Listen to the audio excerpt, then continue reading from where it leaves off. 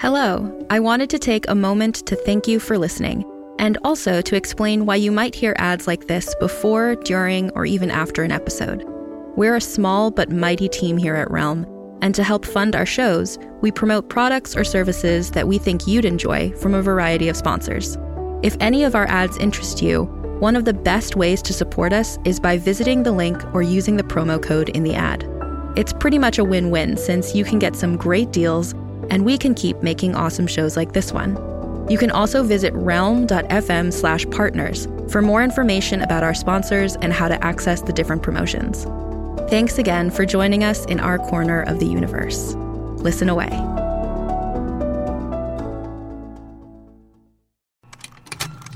Contained herein are the heresies of Radolf Burntwine, erstwhile monk turned traveling medical investigator. Join me as I uncover the blasphemous truth of a plague-ridden world, that ours is not a loving God, and we are not its favored children. The Heresies of Radolf Burntwine, coming January 2nd, wherever podcasts are available.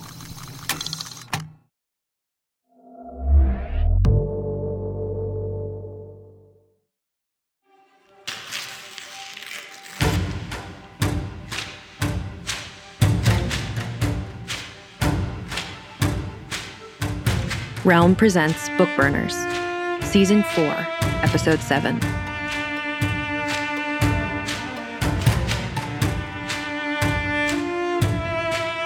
One.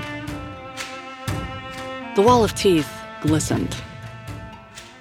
Libby Gonzalez scowled at it, wishing it were doing any number of other things instead. Twitching and grabbing at random passersby, for example, like the lamppost near the marble arch tube stop. Or gibbering in 5 languages, like the eyes in the mist that hovered over Vauxhall Bridge. But no, these were just teeth. Motionless, faintly wet, and disappointingly absent of any kinetic element. They sprouted from an otherwise unremarkable alley wall, surrounded by badly smoothed cement. Every single tooth was completely uniform in size and color, thanks to Libby's dentist mother. She knew they were probably baby molars. And they fit together tightly, with the biting surfaces facing out like pieces of a mosaic.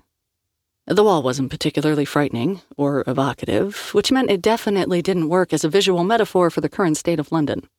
And she needed that visual metaphor like she needed breath. Grover Frampton hovered near the wall of teeth, just out of frame. He was certainly kinetic, down to the shivering tips of his shaggy white mop, but he looked like a retired postman. He wasn't a visual metaphor for anything either, unless it was why men of a certain age should reconsider wearing the garments that had fit them 25 years ago, straining across the belly, baggy in the chest.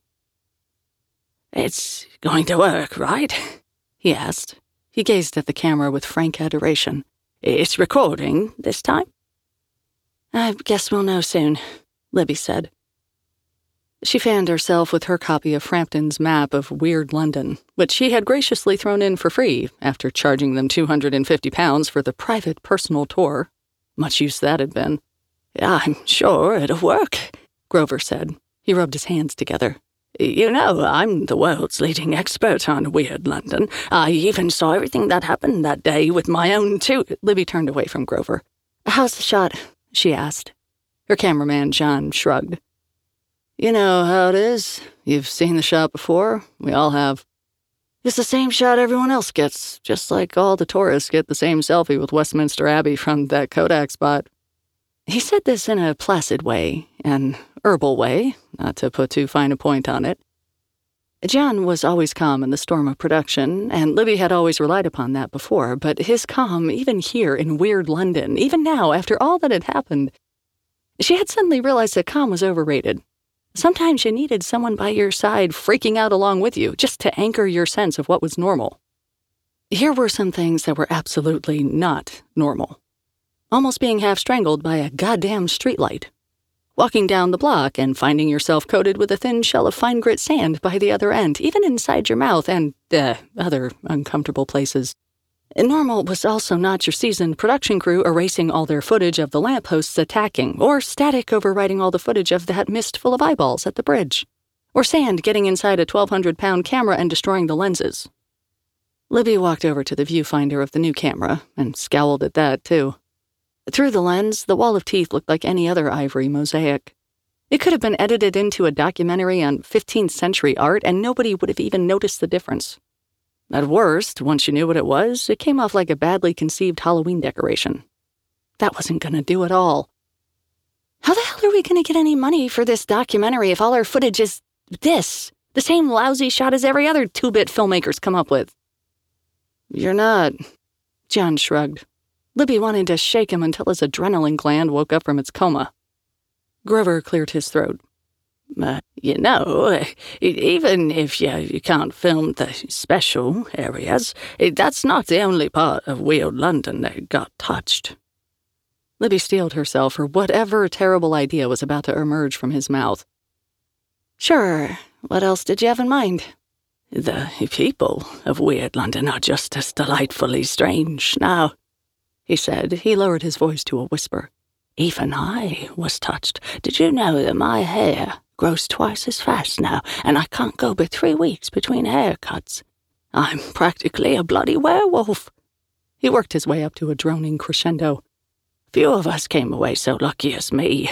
If I myself was there the very day London changed, and I can tell you all about it. The dragon and the crow. I saw a red-headed man 12 feet tall striking down monsters with a magic sword like King Arthur himself, and I would be delighted to share my stories with you. He bowed with a flourish. Libby stared at him. He looked like a cross between a mop and a barrel.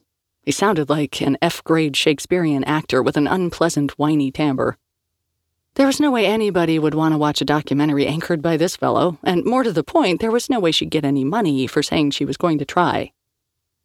No sense in burning a bridge, though, and if he could hook her up with someone better, she'd have to make nice with him. She tried to think of how she'd react if he were a studio executive. A pinch of flattery, a whopping dollop of false enthusiasm. That's very kind, she said, and I think focusing on the people and not the places is a very exciting idea. Can you introduce me to some of these interesting people? You're at the heart of Weird London, so you must know everything. And you must know everyone, too. That did the trick. Grover preened at this mild praise. Of course, he said. It would be my pleasure. There is only so much training a man can do before his limbs turn to rubber, even when that training is the kind you can do in an elementary school gym. Running laps, calisthenics, ritual-like movements with a medicine ball, it all added up to a formidable wall of fatigue. Liam hit that wall, then hurled himself against it for another fruitless hour before admitting to himself that he was cooked. That left a new problem. It was only 5 o'clock, and Liam still felt like a loaded gun waiting for somebody to fire it. Since Mr. Norris had met his end, the team had been lying low and trying to work out what they were going to do next. Stay together, yes, of course, they were a team. They were more than a team. But that didn't mean nothing had changed, and many of the changes were unpleasant. And just this morning, he'd bounced into the library looking for Sal to ask her what the plan was. For what? She'd asked. Liam had shrugged. Just plans for today, he'd said. Like a schedule. Are we training today, or research, or... Sal had rolled her eyes. Liam, grow up and develop some initiative. Sometimes you have to make some decisions on your own. Jesus Christ, do you want me to tell you when to blow your nose, too? Then she'd shared a look of exasperation with Grace. That had stung the most, that commiseration. But was she right? What had he done in his downtime at the Vatican? It hadn't all been training and orders, or had it? He'd gone through his daily routines on muscle memory, and now that he was removed from that place and those triggers, he couldn't bring to mind the patterns that had been familiar only a few months ago. Liam lay on his back, on one of the vinyl-coated gym mats, a puddle of his own sweat cooling around him, and stared at the jerseys hung in the rafters. Maybe what he needed was a good rest and a friendly face. Luckily, over the last few months, he'd discovered an easy, almost inevitable affinity with someone close by, with someone who had started out much like Liam had himself and gone through many of the same terrible and wonderful things. He dialed Perry, probably in the library with Asante.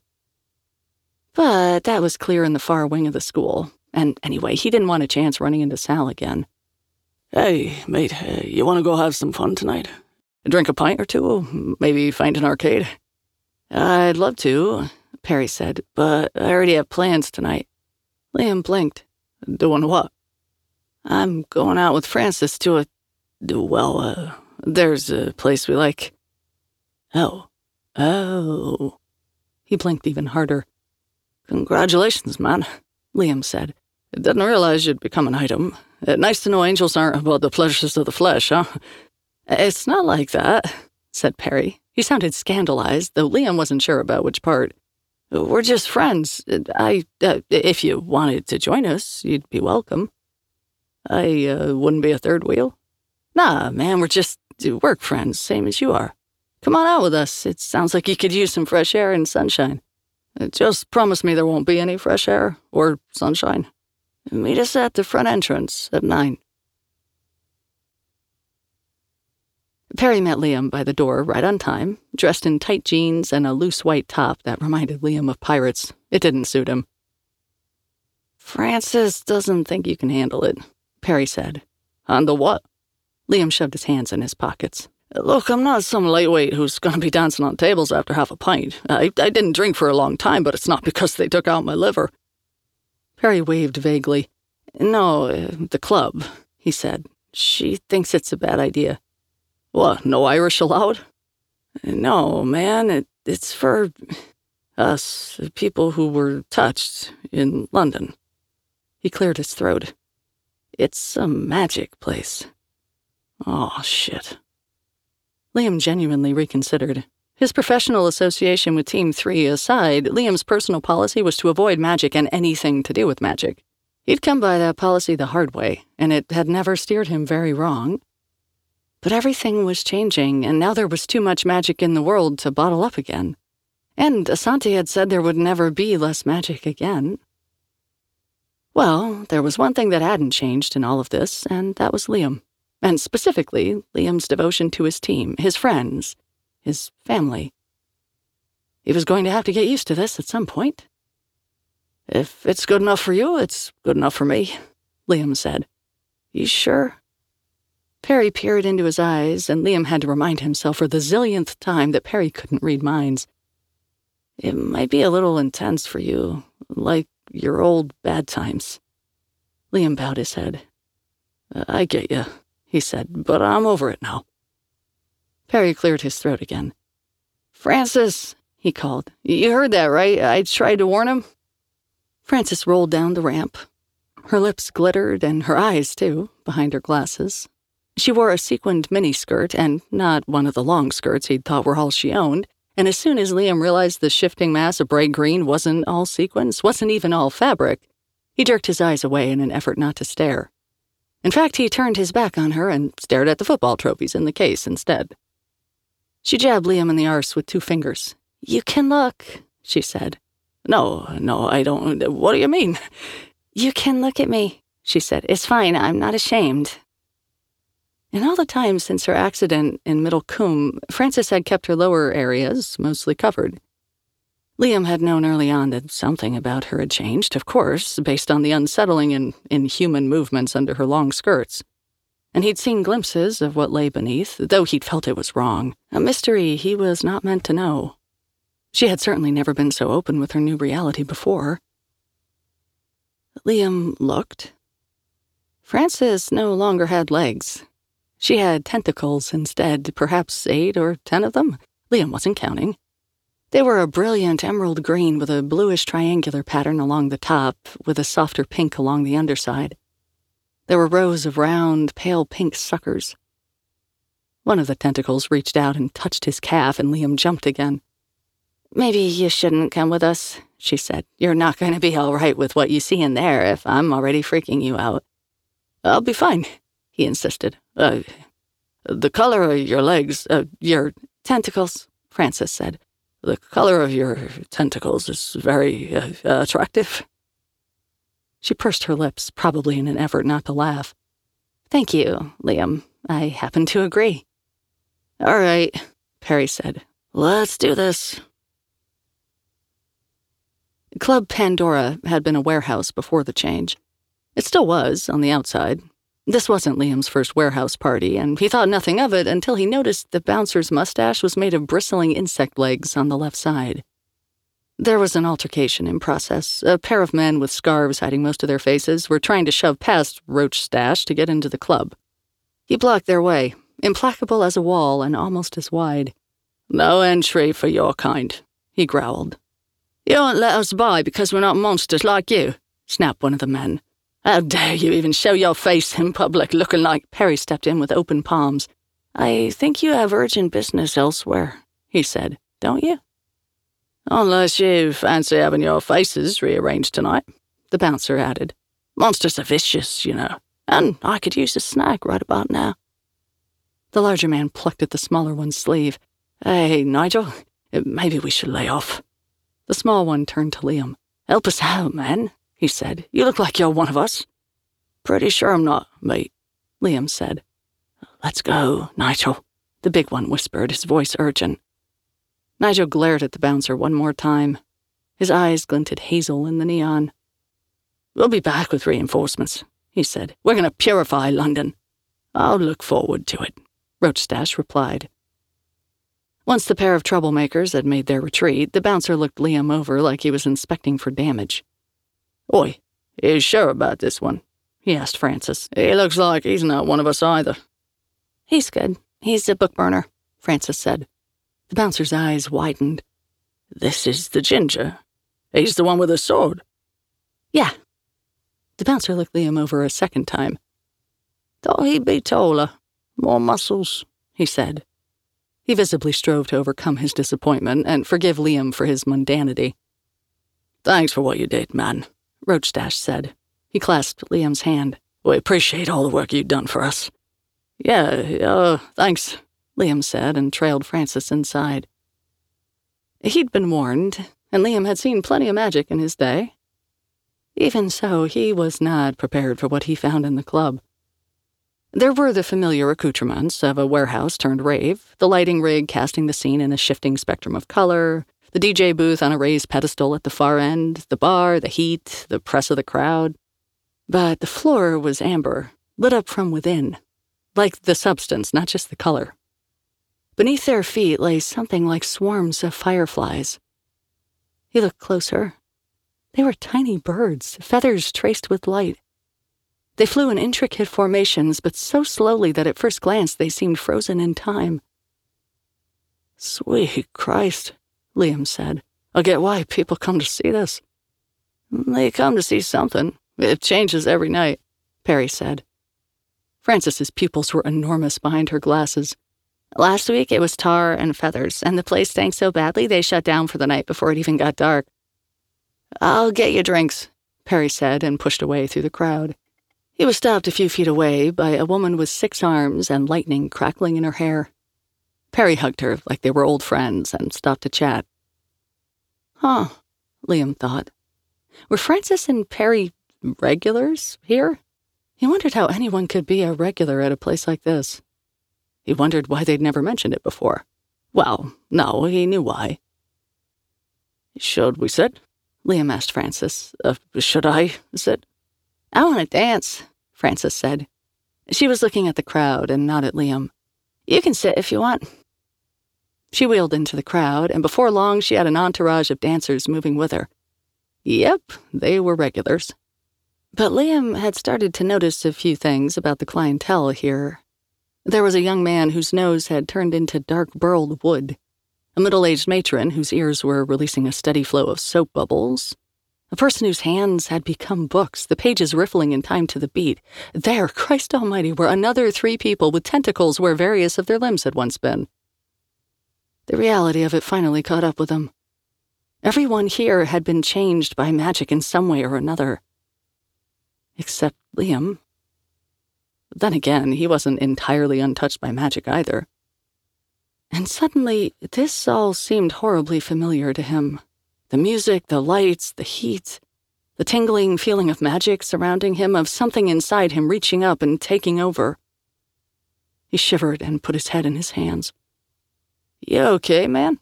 Perry was back, swaying enough that he was in danger of spilling the 3 drinks he held. Liam felt eyes on him.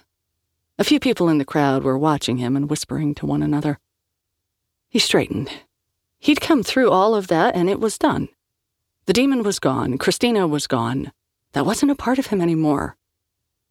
And now he felt like hot metal ready to flow into a new shape, freed of all his old constraints. "I'm fine," he said. "Good." Perry grinned. "It'd be a shame for you to get all hung up on the past." Liam frowned at Perry. Had he done shots with his 6-armed friend when he'd gone to the bar? They hadn't been here long enough for Perry to be goofy can't-talk-right drunk. Perry nodded vigorously, and now the drinks did spill. Liam relieved him of them. "Let's grab a table." They passed a wild-haired man. "This is him," the man crowed. "It's him, our hero." He danced an actual jig in front of his companions, a tiny olive-skinned woman who looked ready to murder people, and a darker-skinned man in a turban who looked like he couldn't bear to stay awake. "It's who?" the woman asked. "It's him, the ginger." The woman rolled her eyes and didn't even bother to hide it from her companion. "Yes, I see that. The ginger with the sword." The woman scrutinized Liam. "Oh, is that so?" "The name is Frampton." The wild-haired man pressed a brochure into Liam's hand. "This one's on me, but tell your friends." Liam glanced at it.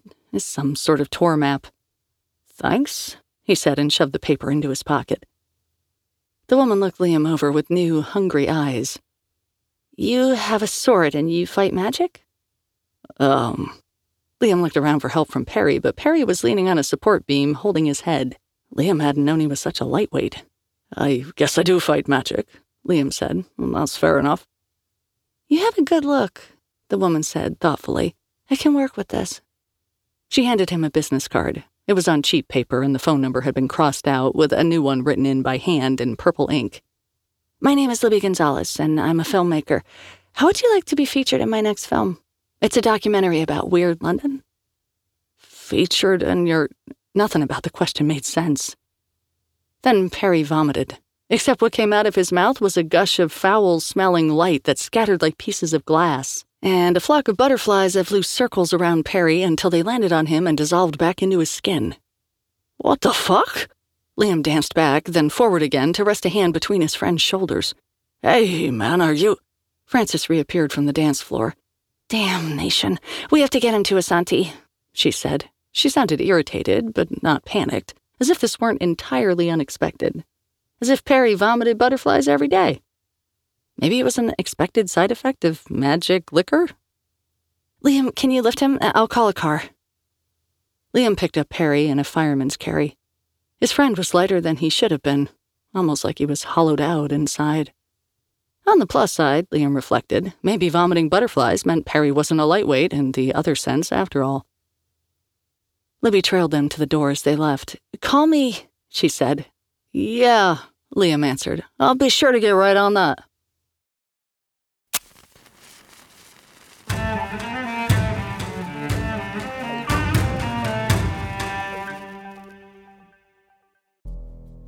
We can imagine many potential futures. Some serve as inspiration, others, warnings. Wondery offers one possibility of the future in their new show, The Last City. The year is 2072, and the city of Pura stands as a miraculous green haven. Pura is a geoengineered paradise that protects fortunate residents from the global catastrophes of heat domes, fires, floods, and droughts. Demetria Lopez heads up Pura's public relations, tirelessly promoting the city's idyllic image. But when she stumbles upon a dark secret that, if exposed, would be the downfall of Pura's existence, she must decide who and what she's willing to protect. From Wondery, the makers of Academy and Dr. Death, The Last City stars actors Ray Seahorn, Jeannie Tirado, and Maury Sterling. Follow The Last City on the Wondery app or wherever you get your podcasts. You can binge all episodes of The Last City early and ad-free right now by joining Wondery Plus.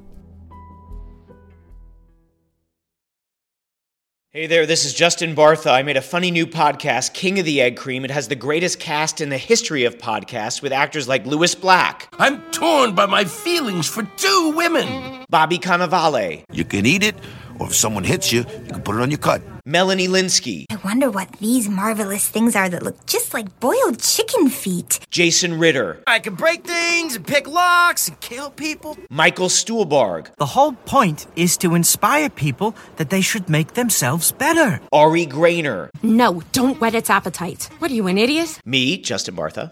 That's not just any egg cream, that's a Lemke's special. And all narrated by the hilarious Richard Kind. This is the story of Harry Dalowitz and how he rose from nothing to become New York's King of the Egg Cream. So if you like funny true stories, come listen to King of the Egg Cream, available wherever you get your podcasts. 2. Liam looked for Perry the next morning in his usual quarters, a former science room with a periodic table and Mohs hardness chart still hanging on the walls, side by side with tacked-up sketches of pentagrams, concentric spheres, and several still-life sketches of books. But he wasn't there. Only one place to look, the school library. Asante had well and truly taken over, and stacks of books were piled haphazardly in rows that reminded Liam of the Black Archives, or at least the pre-Francis archives, before the Vatican had agreed to invest in shelves. Perry was curled up on his side on a makeshift cot that looked like it had been army surplus 50 years ago. Wires of blackened silver spiraled up his limbs, across his chest, and came together where a silver cross rested on his forehead. He looked pale and a little green. "Whoa, Asante, isn't all that gonna hurt him?" Liam asked. "Perry is made of magic, isn't he? What's going on?"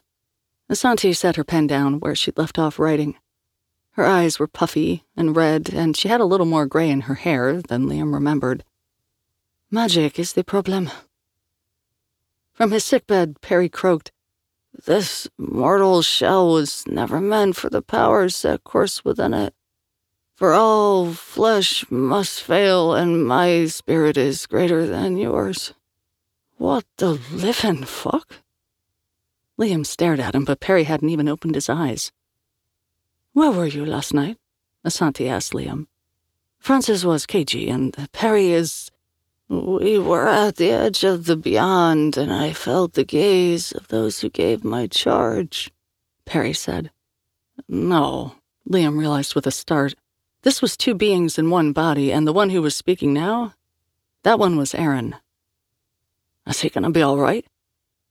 "All flesh must fail," Aaron said again. He shuddered, a thing that started at his head and moved through him to his toes as if he were a sea. "Speak with me in the hall, Liam," Asante said, "please."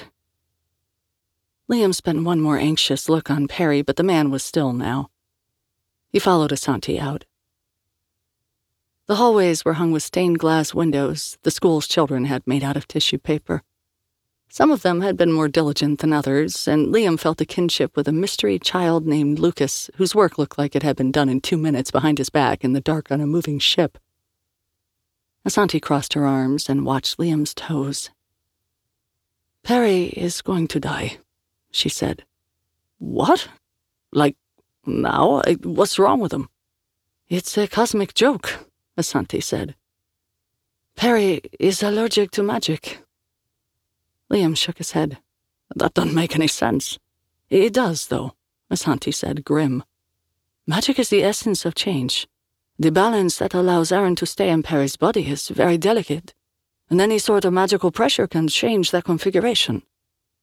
He loses control of himself, his muscles, his brain. Like being drunk. Like that." She raised her hand to her eyes. "This is the beginning of the end," she said. "The tide is rising faster and faster, and I can't find anything that will even slow it down. Perry is just a canary, a sign of what's happening here. He'll be fine if he stays away from places like wherever you were last night, but I don't know how long we have until it's like that everywhere." "Everywhere." Liam remembered that formless, shifting nothing with a pink sky. Asante's shoulders shook. "Are you all right?" he asked tentatively. Can I get you a chocolate bar or some whiskey? For now, just promise me you won't let Perry go back to that place. I doubt he wants to. Or any of the more magical places in London. They'll hurt him, and I don't know how long I can hold this at bay. Will do, Liam said. Thank you, Liam, Asanti said. She pulled Liam into a hug, an awkward first. Liam patted her back helplessly. I need him, Asanti said at last. I need him to help with the work. I need all of you. There just isn't enough time. We'll find a way, Liam said. I trust you.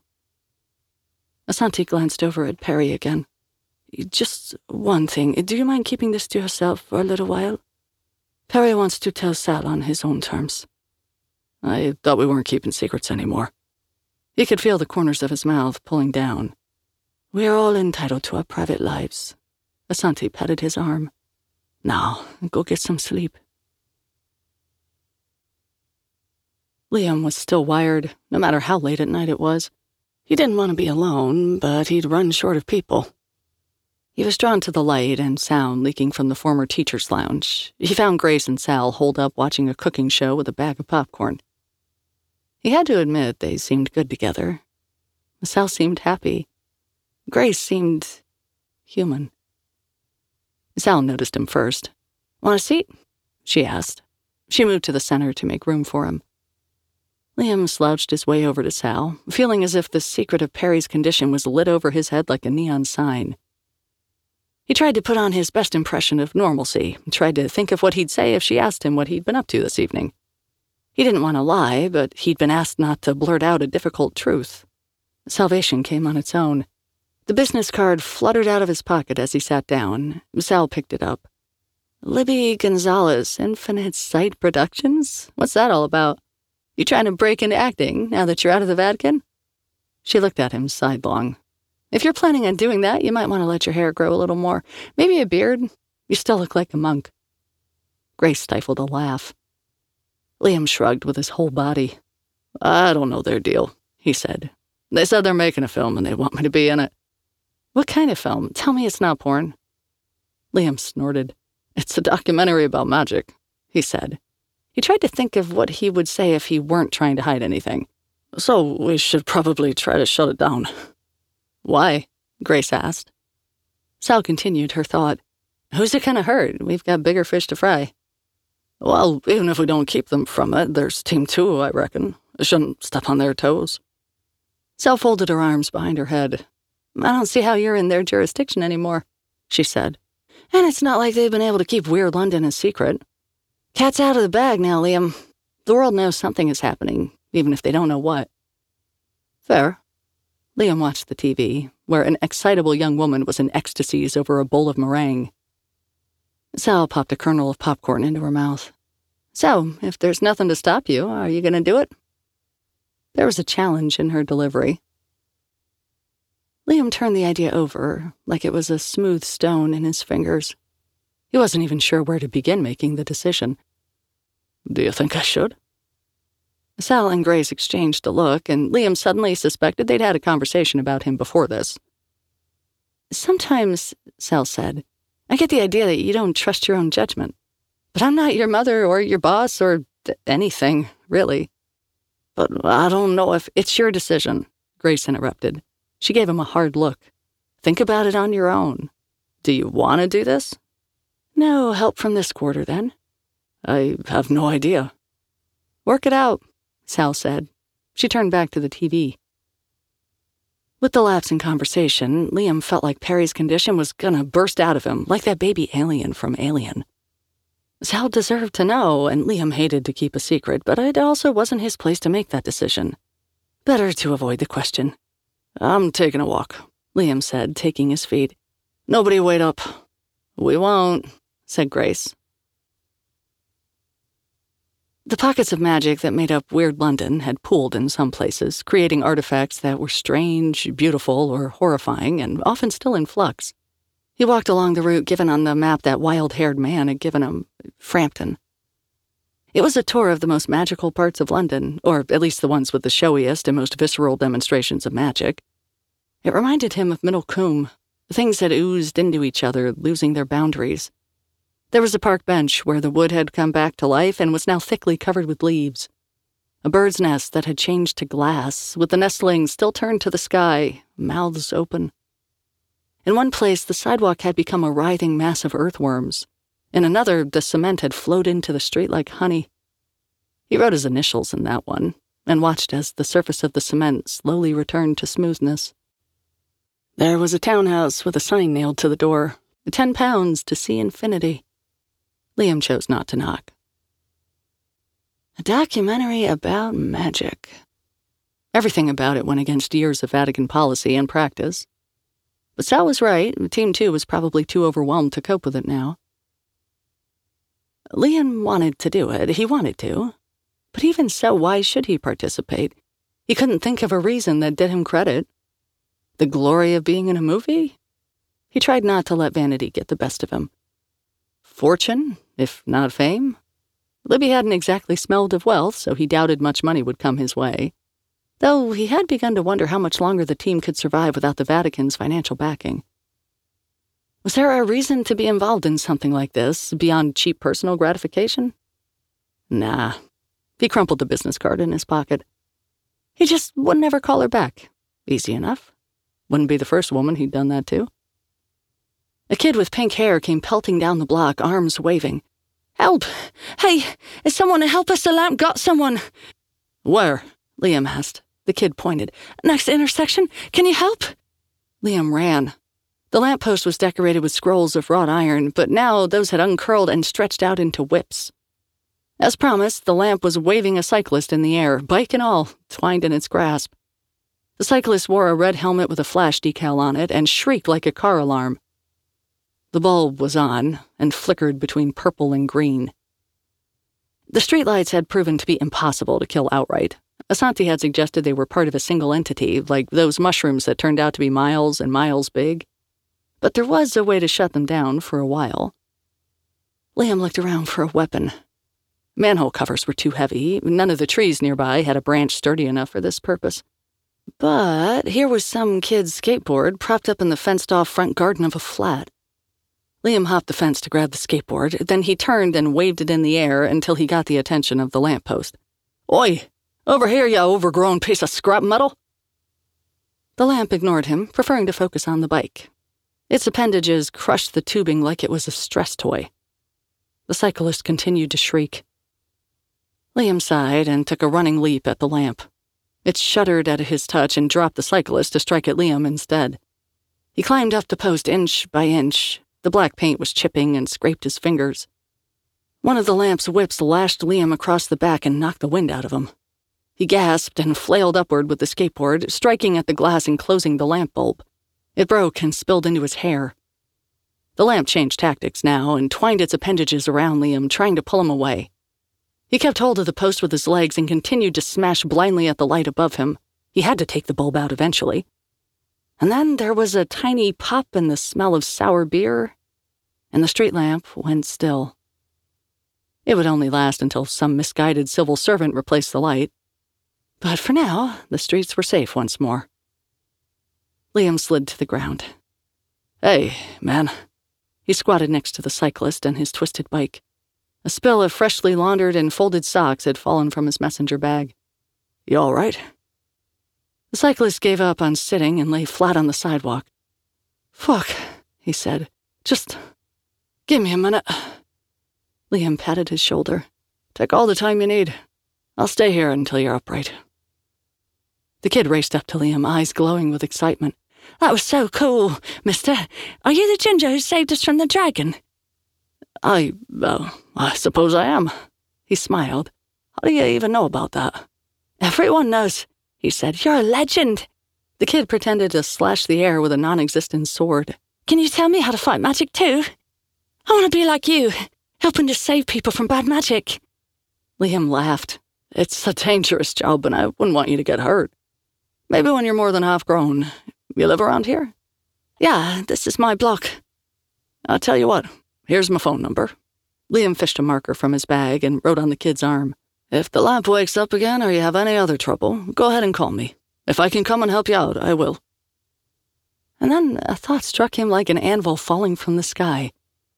He sat down next to the cyclist from the weight of it. His calling was to protect people from magic, to keep the same things from happening to them as had happened to him. There was no way to stomp magic out of London now, though. No turning back the clock. So maybe it was time to change strategies toward public awareness of the problem. You have to name something to deal with it. He'd heard that once. If he did the documentary, he could warn people. He could teach them how to protect themselves. He could teach them how to fight and when to run. He dug out his cell phone and dialed. Yeah, Libby, was it? When can we meet up? You are listening to Book Burners, created and produced by Realm, your portal to another world. Listen away.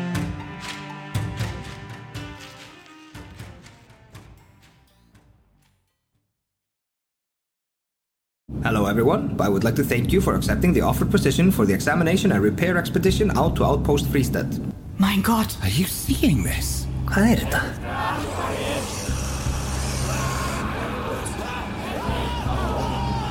What the fuck? Then go do it then. If we can leave, we need to get moving. This storm is not normal. We must leave. During these storms, travel is not advised. The White Vault. Available for free, however you listen to podcasts.